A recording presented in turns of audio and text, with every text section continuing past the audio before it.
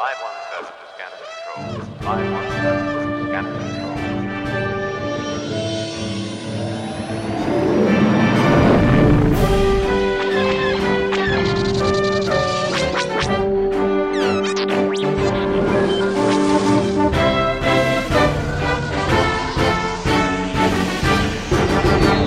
This is the Star Wars Squadrons podcast. It is February 14th. Happy Valentine's Day. I'm your host, Time Bomb. With me every week is our other host for the show, Green Fox Leader. How you doing? What's going on, man? How's it going? Doing pretty good here. Just enjoying the long weekend here in Canada. It's Family Day weekend for us. Nice. And Valentine's coming up here? Yeah, that's right. Going to celebrate that with my girl today. Making nice dinners. Got some gifts coming, all that jazz. Hope you're doing the same, man. There, Green Fox. Oh, yeah. We got a great guest. I've been waiting to get this guest on for so long. He's been making so many quality posts to Reddit all year, the Competitive Squadrons subreddit there. He's been innovating the game, giving all the hard details. He plays for Aces 5, one of the best pilots out there. Stracier, thank you so much for being on the podcast here, buddy. Hello there. So hyped to have you on, man. You have just so much information to give the community. Yeah, man. Des, why don't you talk a bit about maybe when we first met back in early fall, right when the game first launched, and I think we even met in maybe 5-mans or somewhere like that, and we found out that you were the owner of our Competitive Squadrons on Reddit and had done a bulk of the work around the point value testings for not only weapons but defense values and capital ship values, because there wasn't really any spreadsheets or anything floating around at the time, right at launch. No one really knew what any of the information was. Why don't you take us back to kind of early launch days and what that was like, seeing that there's a hole in the knowledge structure of the community and trying to fill that hole a bit. Yeah, so this is that takes me back. So at the time we really didn't have anything at all, and so I really wanted to have a place that was entirely dedicated to only serious stuff, so that when people want to know something specific and something serious, they would know where to go. And that's the idea behind the creation of the Competitive Squadrons. And we met.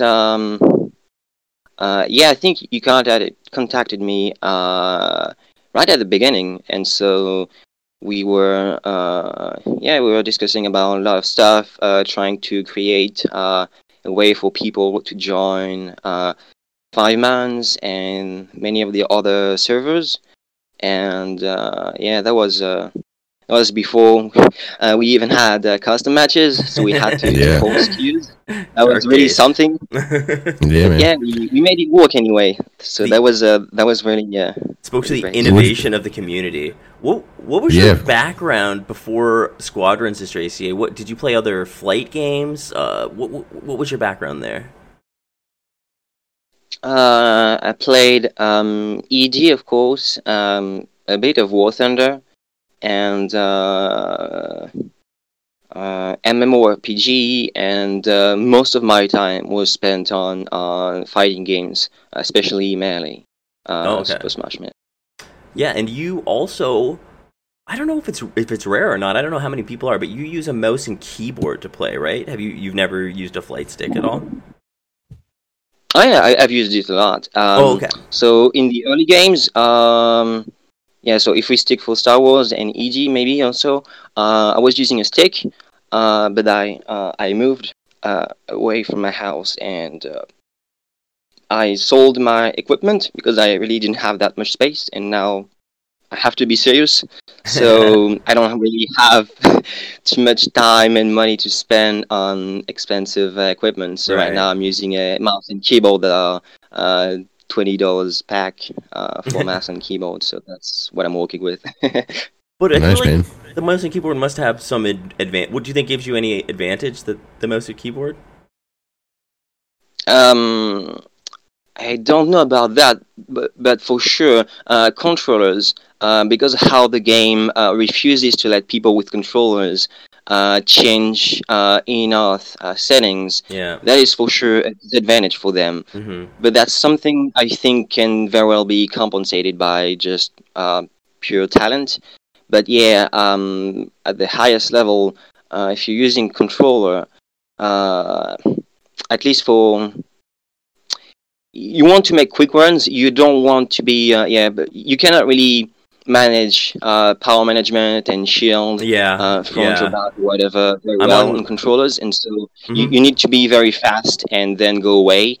Otherwise, you cannot really sustain the front lines. It's exactly my situation on console controller. I mean, anyone who's played with me has probably heard me talk about it, but that's the situation I'm in, and I mean, I try to really adapt to it. I feel like I've done a pretty good job on console controller, and I can compete and be a contributing member of my team, but inherently I do know that I'm at a disadvantage because of that.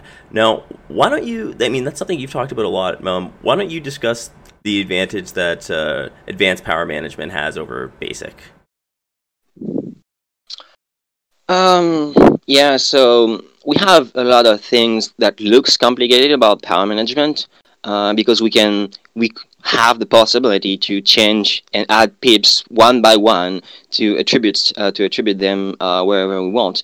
But actually, because how the game works, it's not interesting at all, because the only thing that is interesting is to maximize your overall energy, and to do that, the only way to overcharge your weapons is by putting full pips into that specific power. And so you really cannot there really isn't that much complicated. So so now I'm moving, so I charge boost to the maximum. Okay, so now I want to regenerate my shield, so I have to get full shield, and so you're basically shifting a lot of stuff around, but that doesn't really mean much. We could have a setting that would be like 1, 2, 3 in terms of pips, and that would be exactly the same. Exactly, like the way the throttle works, that would be better. That's actually how it should. Also, that's how it should work with the pips. See, this is the problem. I think I don't think they foresaw the way that we would be using power management, so they couldn't anticipate that. So the way it works on console controllers, that the pips are locked by tapping, so you can't really change the bind to anything with like double tap. So you have to hold, and then that hold time is basically the same as or it just takes away too much time. So you may as well be using basic power management, is what we've seen. But what you're suggesting, having like a step system almost, that would be ideal, right? So like rather than having to be like individual pips on the controller, if you were just like, I don't know, what would it be, like a third, half, full, or something, like some sort of variations like that, or something, right? Like 3 steps for it would help me out.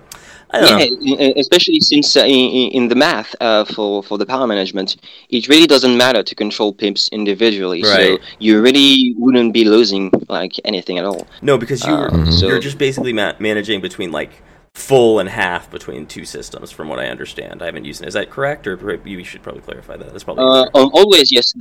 That is the most efficient way to generate power. So, for example, I'm moving around, and now I'm dialing in and trying to shoot on someone. So I get full power. So I switch my pips back to engine, and right after that, I switch everything full to weapons. And so this will, in the end, result in me having full power entirely, 8 pips to weapons, and the rest into engines, and I go mid-throttle. So this will give me the most firepower, and I can still be as maneuverable as possible. So, yeah. Yeah, and I mean, when the drifting was around, it actually was really good. I noticed that as soon as they did the dead drift fix, I was like, oh, wow. I was like, I gotta learn some new evasion techniques now again, like, because I was really relying on that for survivability, and I mean, I still use it to help me maintain my my boost as much as I can, but yeah, I can tell that it's sort of a factor. Okay, I kind of went off there on that whole that whole aspect of, because it affected me. Let's back it up a bit. I didn't personally see much difference after that. So I think while we're on talks of movements, and before we even talk about drifting or dead drifting, let's back it up to your first experiments, Des, with the flight engine of the game, and when you first kind of found that that there was something beyond just chaining the boost together, or micro drifting as we called it back before launch. That there was something just a bit above and beyond the actual just micro boosting that we were seeing right there, right at launch. Because in case people are at home, they're listening, don't know, Des here is the first person that came up with the dead drift itself. And so why don't you talk a bit about kind of the evolution of the dead drift and when you started kind of messing around with some of those movement mechanics? Mhm. So at the beginning, actually, I was working very hard to make a guide. It's still like 20 pages long about the different maneuvers that you can do, and it did not involve any kind of drift mechanical boost activation or whatever. It was just about, okay, so you have someone on your 6 and an enemy potentially on your right or left, so on your 3 or 6, and I mean on your 3 or 9, Mhm. and what can you do in that specific case? And you have a set of maneuvers that you can compute mathematically to know what would be the best maneuver that you could possibly do to try and avoid as much damage from the people from the back and the guy on the right or left. So you have a lot of different stuff that you can do, and also many mind games in terms of, okay, so you start a loop, so the guy is expecting you to finish the loop, but no, you're going to change and shift to a different maneuver and stuff like that. But in the end, it turned out that so in this game we don't have a lead indicator, and instead of that it is hidden, but we have a very strong aim assist to try to force the shots to get to that lead, that invisible lead. And so the aim assist is actually so strong that any maneuvers that you could do is basically almost meaningless unless you're very, very small ships. So that's why, for example, the A-wing is being talked about so much because when you have a small hitbox, the slightest change in your speed in terms of absolute value or in terms of direction will allow you to dodge incoming fire.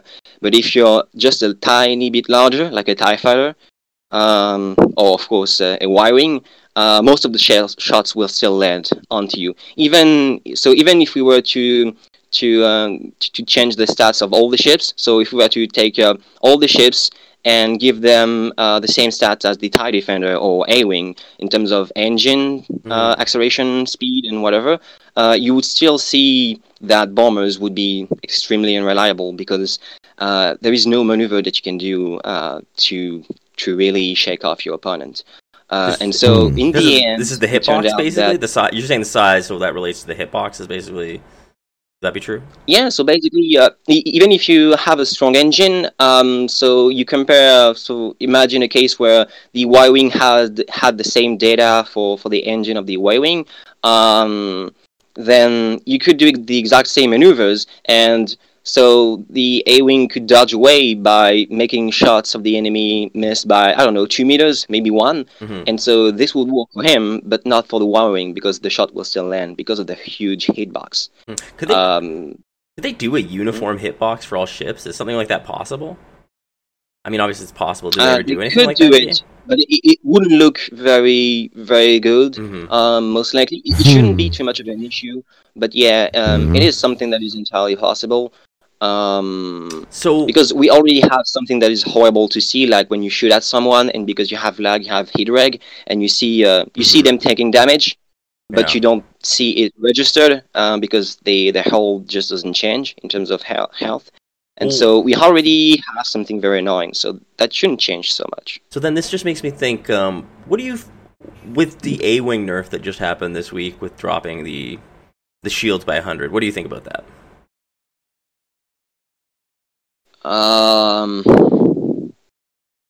I think there's an issue in terms of balancing the game.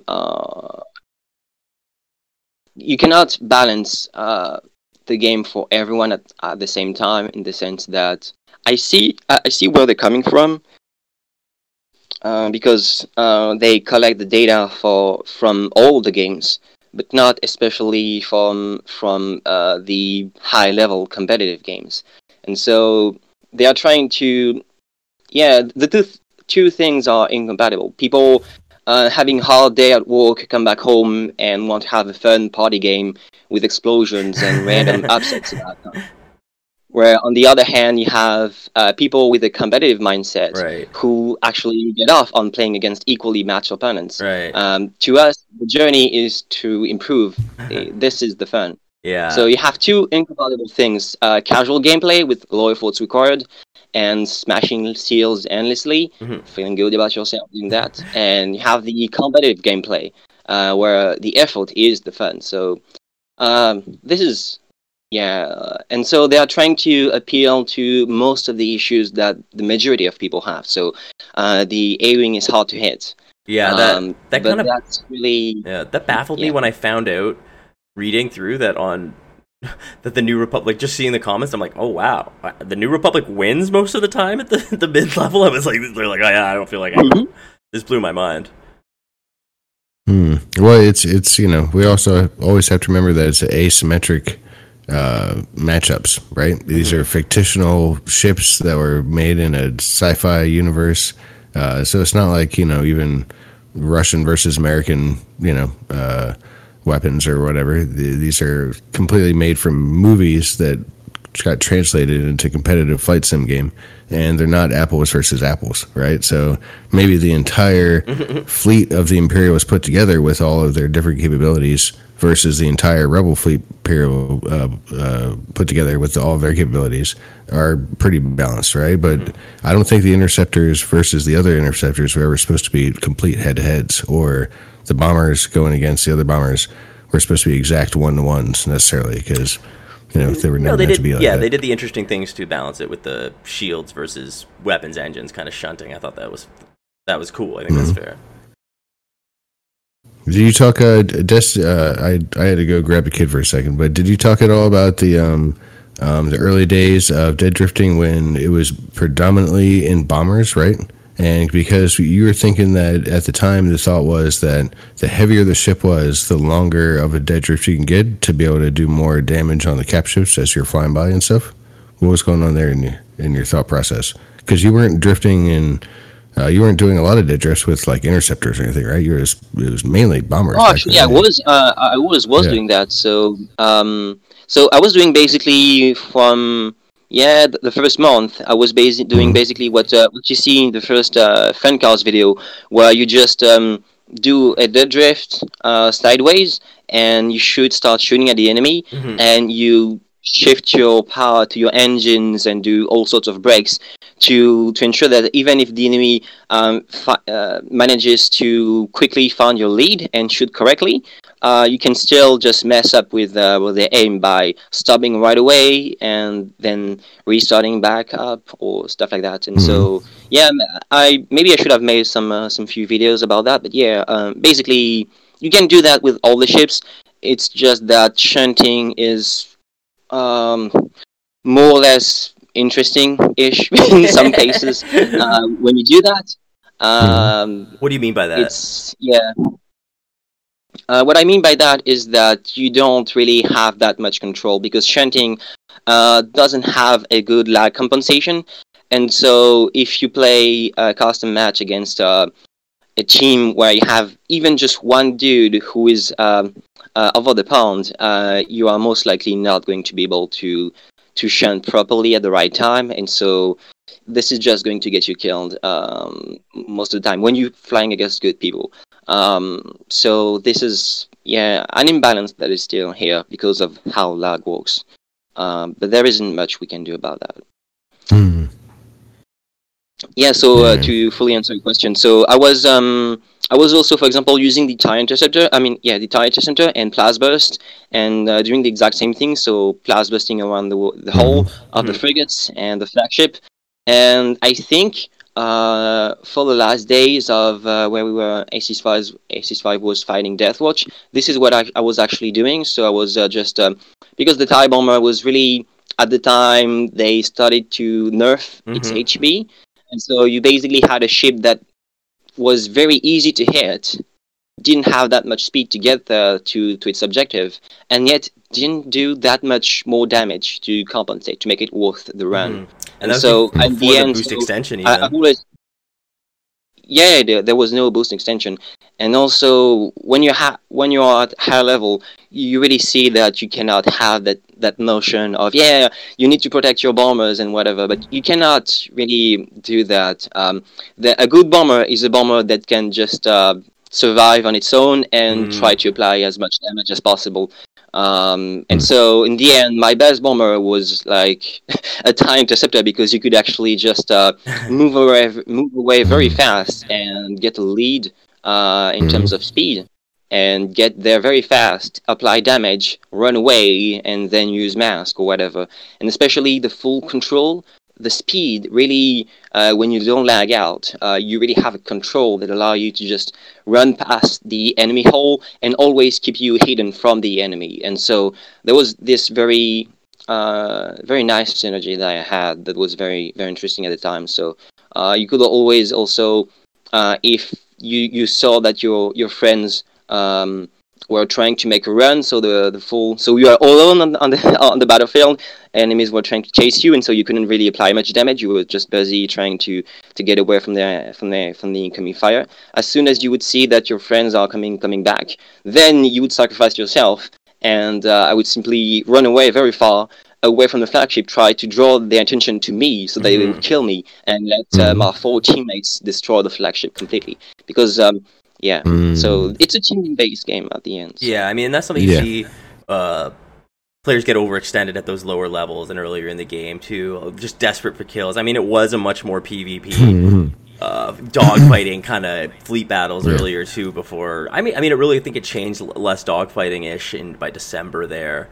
The other thing, Tracy, that you've done throughout is you've been doing a lot of the breakdowns on the numbers of the flagships, how much health certain subsystems have, a lot of stuff on passive damage. How have you been going about figuring this out both before and since private matches? So yeah, I think 2 months after the launch of the game, I managed to really be able to read the game code properly. And so then it was just about trying to figure out, so I'm looking for this kind of like concept. And so now I need to ensure that I didn't overlook anything, so I try to look a bit more, but I'm not very, very good at doing that sort of thing specifically, so it takes a lot of time. And so I end up trying to verify what I see in the game code with actual testing in game, and that's where you actually run into issues, because the game code may be made in such a way that it is clear, but some subtleties in how the game runs can completely screw everything. So can you give an example of that? So you had a lot of stats that actually don't apply properly because like compensation doesn't apply very well, and so everything that is time sensitive. So what can I say? So for example, you have some sort of like a weird pathfinder for the corvettes. So that's why you can sometimes see them just, when they destroy frigates, you can see them just run around in circles for like 2 minutes before they actually get the enemy flagship. You can also see the frigates actually phase through objects and walls and whatever. And so what happens is that you're supposed to have a passive damage, so to speak, that applies from the corvette to the frigate, and if the pathfinder doesn't find a good path, so to speak, then the damage will be applied even if the corvette just is at like, I don't know, 6,000 just like all the way around the map. So you have weird stuff like that. You have passive damage applying not properly for the first 30 seconds, and it gets reset as soon as the corvette gets close, and it starts applying damage as well. And so you have weird stuff like that. And so recently we had a targeting beacon thing. So there are also a lot of undocumented changes. I don't know if that is because it is unintended changes or not, but it is very weird. So what's the what's with what we're saying with the beacons? Targeting system. So targeting system. So there was always that thing about targeting system that changes how the background passive damage applies. So more like the imaginary damage your flagship applies to the enemy frigates and the enemy corvettes when they get close to your flagship. Right. And destroying the power system or disabling it will change that value. And so even if in the game code you see certain specific values, in actual games you can sometimes end up with targeting system being destroyed actually doesn't change anything, and sometimes it completely removes totally passive damage, at least from the flagships. So you have some weird inconsistencies, and it's hard to know if it's just some random quirks Right. that appears from time to time, or if it's actually just an undocumented changes that they just applied for some reason. And so yeah, it's but that's okay. The game is really not that complex, so these things will get figured out. So, and now the Combative Right Squadron is actually big enough that I have people telling me, yeah, actually I've seen this thing happen in games, so that cannot be true all the time. So okay, so let's try to figure this out. So we know exactly, we can pinpoint the issue and try to address it as fast as possible. But in the end, the answer itself might not be very satisfying nor very conclusive, because at the end of the day, the game is still very, very buggy. Let's be real, because devs talked a lot about balancing, but they acknowledge the existence of CalCup and other competitions. And yet, they don't address the fact that in those competitions, we actually have rules like, no turrets at all. So basically, a quarter of the toolset of the support chip is unusable. You have the torpedoes not applying damage properly because of how the splash damage applies. Are turrets banned in CalCup completely? Only in STL, I believe. And in CalCup, it's okay. Yeah, CalCup, they're technically allowed. But in CalCup and STL, for example, you're not allowed to attack the flagship off phase. And so it's an additional rule that we've made into it. And they didn't at all address the idea that, okay, so guys, are you okay with this? Are you not okay with this? Do you plan on correcting the issue by changing how damage applies or anything? And we basically have no answer, even though it's actually...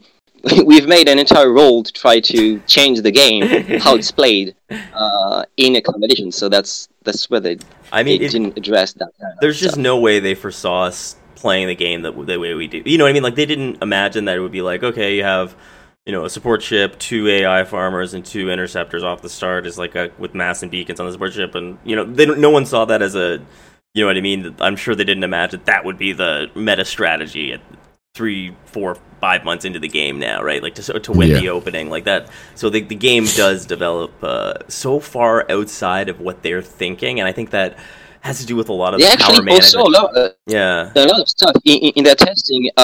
They actually saw that many people, instead of using boost and drift in a conventional way, at the very beginning, in their testing they actually saw people doing basically what looked like retro drifting. So they would charge more boost and then just boom, boom, boom, just drift around like 90 degrees angle. And so that's interesting, because after they saw that, they still left it in the game. So that means they were okay with it, or maybe it was too much of a hassle to try to change. But in any case, it was already taken into account.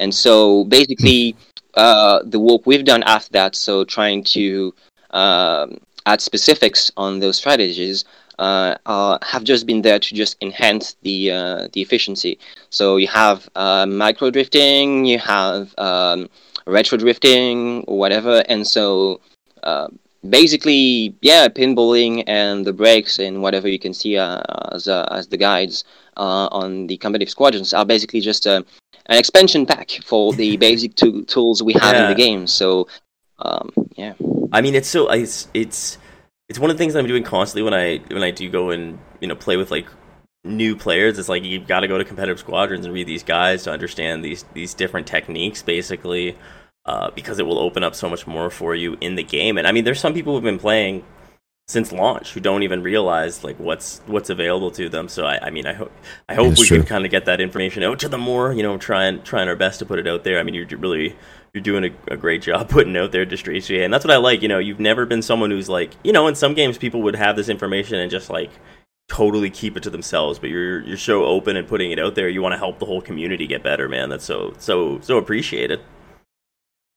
Yeah, there are still something I'm not open about it because I don't know how the community feels about it. So that's an issue that is maybe different, but that's still something that can happen. Is that okay? So this thing is possible, but how do people feel about it? Because so yeah, that's something that is very very weird. So before the piercing torpedoes or whatever, you could always try to guess the firing patterns of the frigates and flagship to try and attack them off phase. Right. It would take you, if you were alone, like forever to bring their shields down using simple iron cannons and whatever. But that's what you had at the time, and that's what I was doing.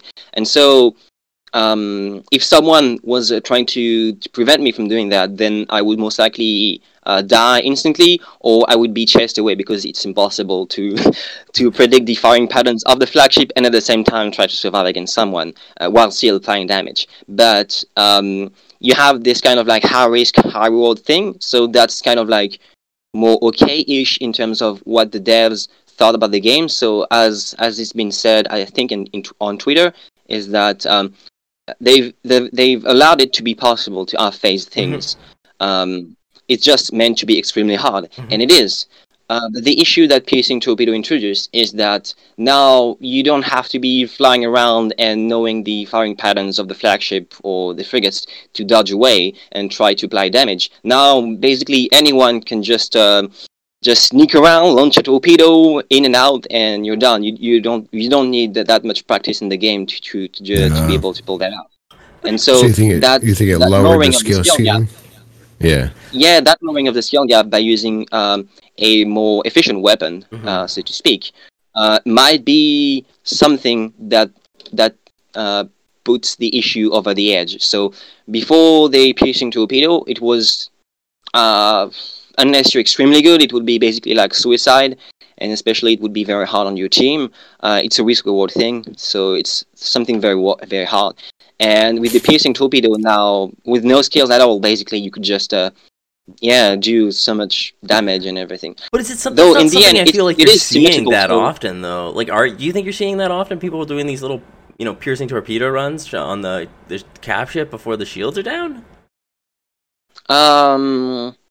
Not anymore, no, because people are more right now are training for the competitions, and in the competitions it is forbidden. So you always want to try to train on techniques and strategies that work for your competition. So we are biased here, but before it was made clear that it was forbidden, you had a lot of people trying this out, and so I think at first, so I was actually with Randall Logans showing them how you could out of phase.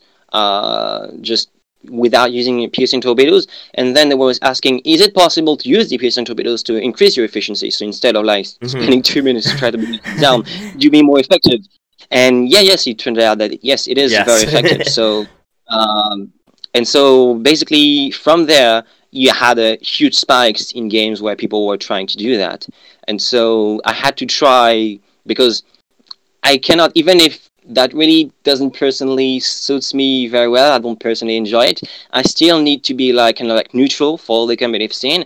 And so basically, play to win, I respect that. So I needed to kind of like investigate more if really my tactics could be enhanced, or if maybe actually my tactic was completely meaningless, because you don't even need to know any kind of firing pattern or anything. You just need to just sneak away at 1,499 meters and lock on your torpedo and then run away. So so I needed to try that on a few games to ensure that is it really as easy or as hard as people are saying, and is the easiness to do it, so to speak, is it really going against their idea that if you go out of phasing stuff, it is meant to be really hard?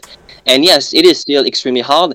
It's just that you need to see that against an equally matched team in terms of skills. If the team is already like just baby cells, you could club them by just killing them, or you could just out of phase them and spare their lives, but destroy their flagship in like 7 minutes or so. Oh my god, that would be crazy to see a flagship go down before you took out frigates or something. I guess that would be funny to see the game get to that point. I'm also curious, actually, Yeah, right. I think I've only done that like twice. I think. Oh, you've done that? It's, That's decent. hilarious. I need video on that one. Mm-hmm. The thing I was going to ask, actually, about when it comes to out of phasing, right now, that is such a huge part of the competitive scene. Like, most games come down to a team, out of phasing it pretty much to make sure the other team can't get it. Like, putting up a last defense is too risky almost. You almost, like I saw, even if 27, first of all, what do you think's the highest that a team can out of phase a ship? And what do you think is the best strategy for out of phasing right now in the game? There is nothing like you can always apply damage. It's just some sort of like psychological stuff. Like if I can get there and finish the flagship, which is at 15%, and bring it down to 0 and kill it, that time it took me to destroy those 15%, then I could have also just spent twice as much time to bring it from 30% to 0 as well. So it's not really something. Yeah, it's more about how you feel about it. It's more about the feeling. And so, yeah. But in the end, it's still something very hard to do and very inefficient compared to other tactics. So it's always more of a mind game. So that is a bet that you need to take. And it is, yeah. So you can totally out of phase, like from frigates and flagship from 100% shield to down to 0 hull. The only issue is how easy can you do that, and how much the enemy are skilled enough to be able to prevent you from doing that without wasting their time. So that is always, yeah. I mean, I hate being in that situation where we've just got the flip. We're about to go on defense or offense. We're on offense now, and we feel like we're about to win it, but the team's out of phasing you, and you're like, no, it was at 25. How did they get it? And it's like, especially if like I've made that call before where I've said, don't out of phase it, guys. We're going to put up a hard defense here and get the flip, and then we'll just finish it off. And that was the wrong call to make. Is that just something that what do you think? Should you always go for the out of phase? What do you think in that situation? That entirely depends on the skills of your teammates and how your team can be synchronized. Yeah. So, because you always need to have a strategy that is adapted to the skills of your teammates, and that is very important. Because even if you have the best strategy in the world, if you cannot perform it, if you cannot apply that strategy because of a lack of skill or training time, then it doesn't really matter too much. So maybe to answer more of your question directly, so what you would not want to do actually is destroy the power system, because so as soon as you shoot somewhere, on the whole section, you have a chance of popping out on spawning the weak points, a breach. Yeah, weak point. And so if you already know where they are supposed to appear, you can actually shoot at the place where they're supposed to appear, apply a bit of damage, and most likely by the time you yourself realize that the breach has appeared thanks to your damage, the last couple of shots you sent before you realize that will actually destroy the weak points right away. So that's why actually knowing the specific layout of where the whole section ends, where it begins, and where the bridge point associated with that whole section can be very important. And those bridges will still appear anyway, thanks through passive damage or through any kind of random damage doing by any kind of other player. And so destroying the power system won't do very much. Right. So you have 5 total, is that correct?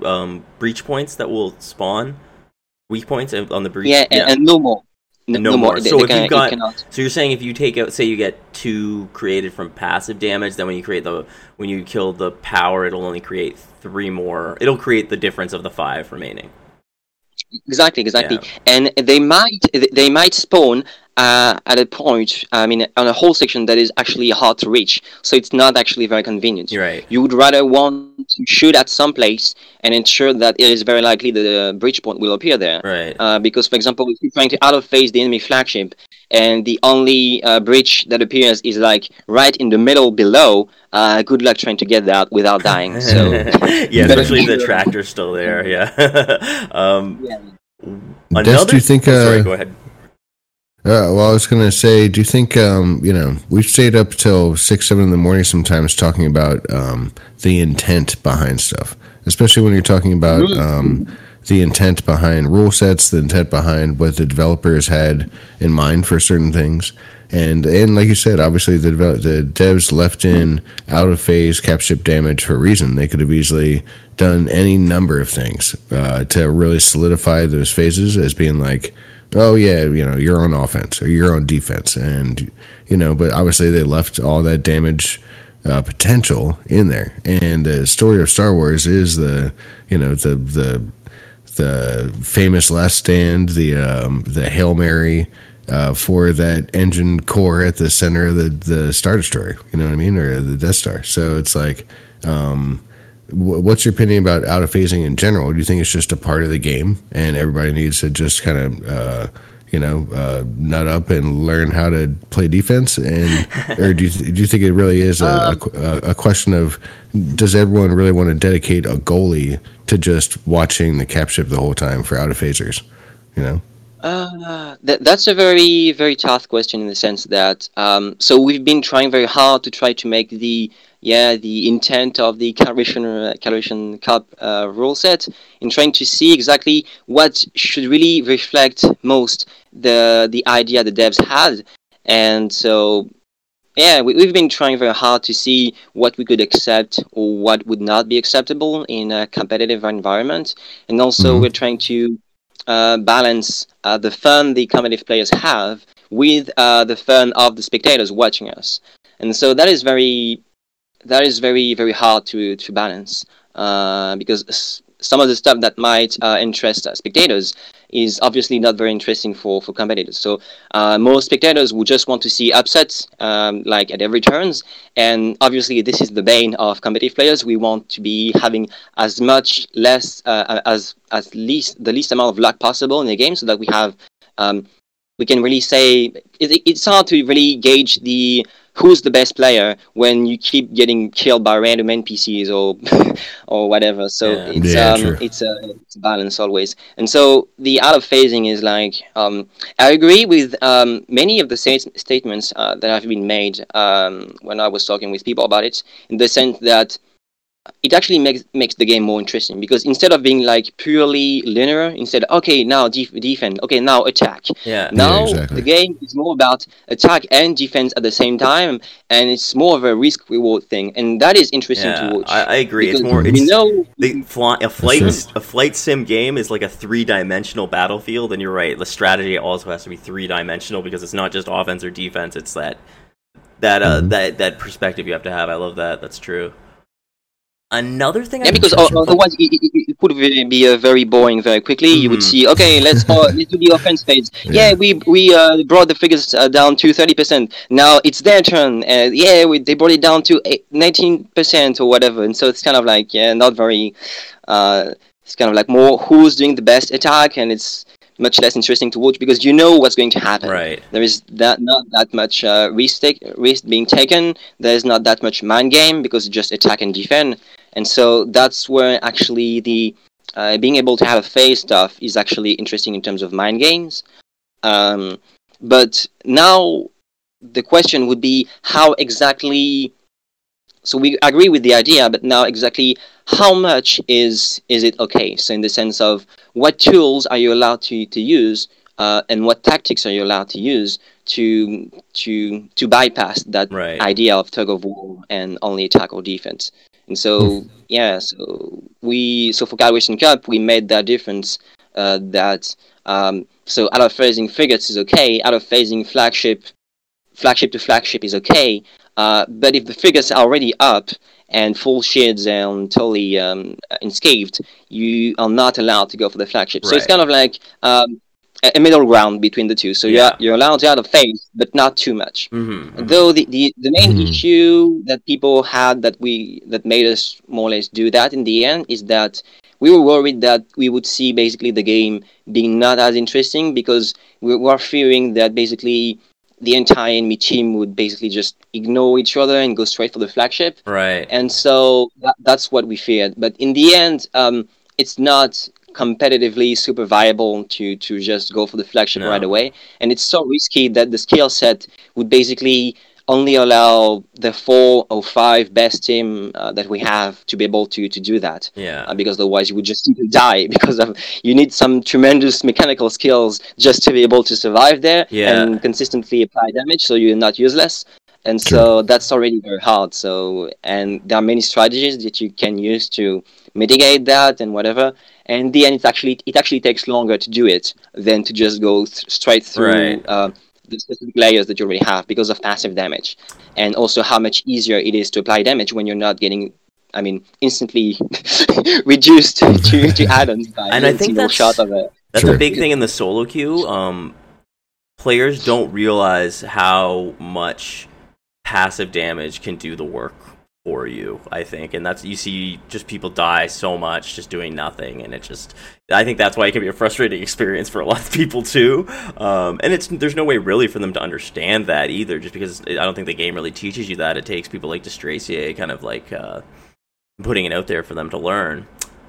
Another thing I kind of want to get into here, Destracier, that I think you're a good person to speak to about this is, lately a big issue, Radiant just put out a video discussing macros. There was another player who only did dogfights as New Republic in VR who did a little bit of a video about macros. It's another thing where, the community has been worried about this. So what do you think? Could you talk about the difference between bindings and macroing and where you think the line is there of where it becomes not fair play? There is a lot of stuff that comes back to your first question about hardware, so controllers and keyboard. Uh-huh. So, for example, to be more efficient, so for example, I've made my setup so that it specifically does stuff in such a way that, so I bound, for example, so I don't know if you have a keyboard in front of you right I do. now, but Mhm. you can see that you have the space bar, and right above it you have C, V, B, N, and the Yep. other keys. Mhm. You have X and Alt, and you have all of those keys that you can actually just press all together by just simply pressing your thumb the right way, and you can activate them all at once by just using your thumb the right way. So that's what I'm using. For example, so there is in terms of, if you have, the more control you have over how you can keybind stuff, and the more versatile your hardware is, because obviously you wouldn't be able to do that with your controller, Right. unless maybe you were to kind of like, maybe, I don't know, print some sort of like 3D print some sort of like weird stuff, so that's Yeah. weird button. Yeah, That when you press it, it actually presses the two Mhm. below, so X and Y or whatever.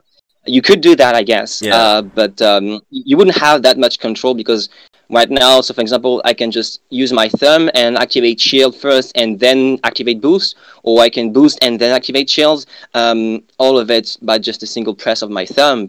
And so it's still, though, I think, less efficient than those macros that have been shown in the video that he's made, because when I check my keylog, because that's why I do to train everything. So you need to train to be able to see exactly what suits you best in terms of reactiveness and how you can more efficiently execute the flight patterns and how you want to move exactly. And when something wrong happens, it's not enough to have a recording of what happens in the game, because also the instruments in the game are actually laggy, and so they have a huge lag time, and so they're really not reliable. So what I use personally since the beginning, I've been using, so I record my games, and every time I do something wrong or whatever, I save it to a specific place, and I check the keylog to know exactly what I did. So, so I messed that up because I actually activated shield first and only then boost or whatever. So I know what I did wrong, and then I know what I need to train exactly to be able to not make that mistake. But even so, it still takes me, like, even with my thumb and just one activation, you still see a lot of variation, and sometimes it can take me, like, I don't know, between 200 and 300 milliseconds to do something, whereas with the macro, I guess basically they do it between like 0 milliseconds. So it's more efficient. But as I always say, when people get worried about, I'm not good about dead drifting or whatever, they are good actually. It's just that you just need a better keybinds, you just need to put more thought into it and just practice it a lot, because in the end it doesn't really matter that much if you're, I mean, the acceleration curves for drifting are actually very generous in the sense that even if you empty your engine power, like, I don't know, half a second after you activated drift, it's still going to be a good and decent dead drift. So it's not that bad at all. So you don't need that thing to make you perfect, because you don't need perfection in this game to be decent. It's more important to know exactly where you should drift and the right direction you should take to try to get out of sight of your pursuer while still trying to attack the flagship or the frigate or whatever. This is immensely more important than being able to do a perfectly dead drift every single time or whatever. Yeah, because it seems if it's programmed to do it a certain way, it doesn't allow for the variance you might need in game. Like, you know what I mean, when you're just like, I have to dead drift this way to avoid him. Totally. You know, that's what I feel like. People have said maybe you could get to that point. I don't know. I find it hard to believe. Like, when people, 5 players have been playing this game since the start who have that ability without macroing to make those fine adjustments, I feel like they will be at the advantage. It's just, I feel bad for maybe mid-level players who have to deal with that, and new players are probably gonna have a bad time.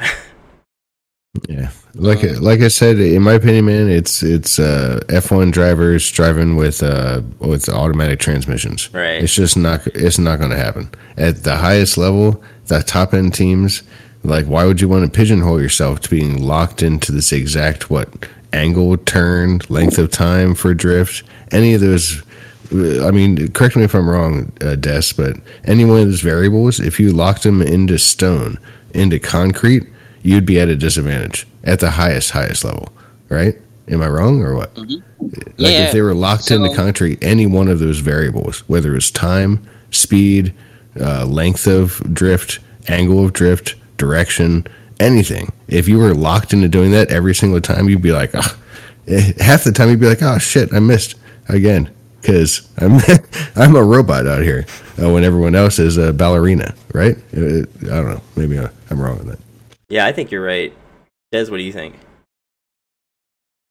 Yeah, so when you have people complaining about that kind of stuff, if you recognize this from yourself, that you're losing to the same thing over and over, very, very rarely is the tactic so broken to the point that where it's impossible to play around. So the best thing to do in these types of scenarios is, if you're losing to the same type of thing over and over again, is trying to figure out solutions, not just mindlessly keep playing. If you have an issue, whether it's like, in any game, any sport, whatever, it is to find the solution rather than keep, rushing the same thing, keep losing the same way. It doesn't matter if you lose the same thing for 10 hours. It's not going to help you by doing it for another hour. If you have you have to think about the solutions and then apply them. So that's where I think in the end it amounts to, is just trying to, if you have an issue, then try to understand why you have an issue and see if other people have the same issue, and if someone has managed to get around it, and maybe they made a guide, so you don't actually have to discover everything by yourself. You just have to apply it. So that's true. Yeah. So I think the skill gap issues may be that skill gap isn't as thick of a slice of pie as we think it is. You know what I mean? Like, it's kind of like crappy mid-level players potentially using macros to beat other not so great mid-level players. I doubt these are high end. You know what I'm saying? Again, I think that's probably more realistic of a situation, and I was a little more fearful of it first as I saw that. I think you're right. I think we pretty much talked about everything here. We definitely got to have Destracier back on another episode in the future here. Oh, yeah. What do you want to promote here? Give your shout out to your socials, Destracier, before we wrap up. Yeah, no. I'm just, come to the competitive squadrons Reddit and just, enjoy or share your knowledge. And also don't hesitate to share your thoughts on everything. In the long term, since basically the devs have more or less given up on the game already, I've been meaning to make something like some sort of a general poll so that we can see what everyone thinks about the different issues of balance in the game, so that in the end maybe they could patch some of the stuff, and we could try to organize the rules of the future competitions to better match the intent of no longer the devs, but actually of the people still playing the game. So hopefully that we can definitely move towards something like that. The passing of the torch. Interesting. Green Fox, anything to end off here with? No, thanks for coming by and talking to us, Des. Always a pleasure. Always a wealth of knowledge and a fountain of information coming out of you. And thanks for coming by. Yeah, and thank you everyone for checking out this episode. Give it a like on here, subscribe to the channel, give it a review on iTunes. 5 is the number of stars, and say thank you to Stracier for giving us all this information. And again, I'm going to say it myself. Thank you to Stracier for all this information and being on the podcast. We will check everyone else next time on the Star Wars Squadrons podcast. Check you later. 517 was Scanner Control. 517 was Scanner Control.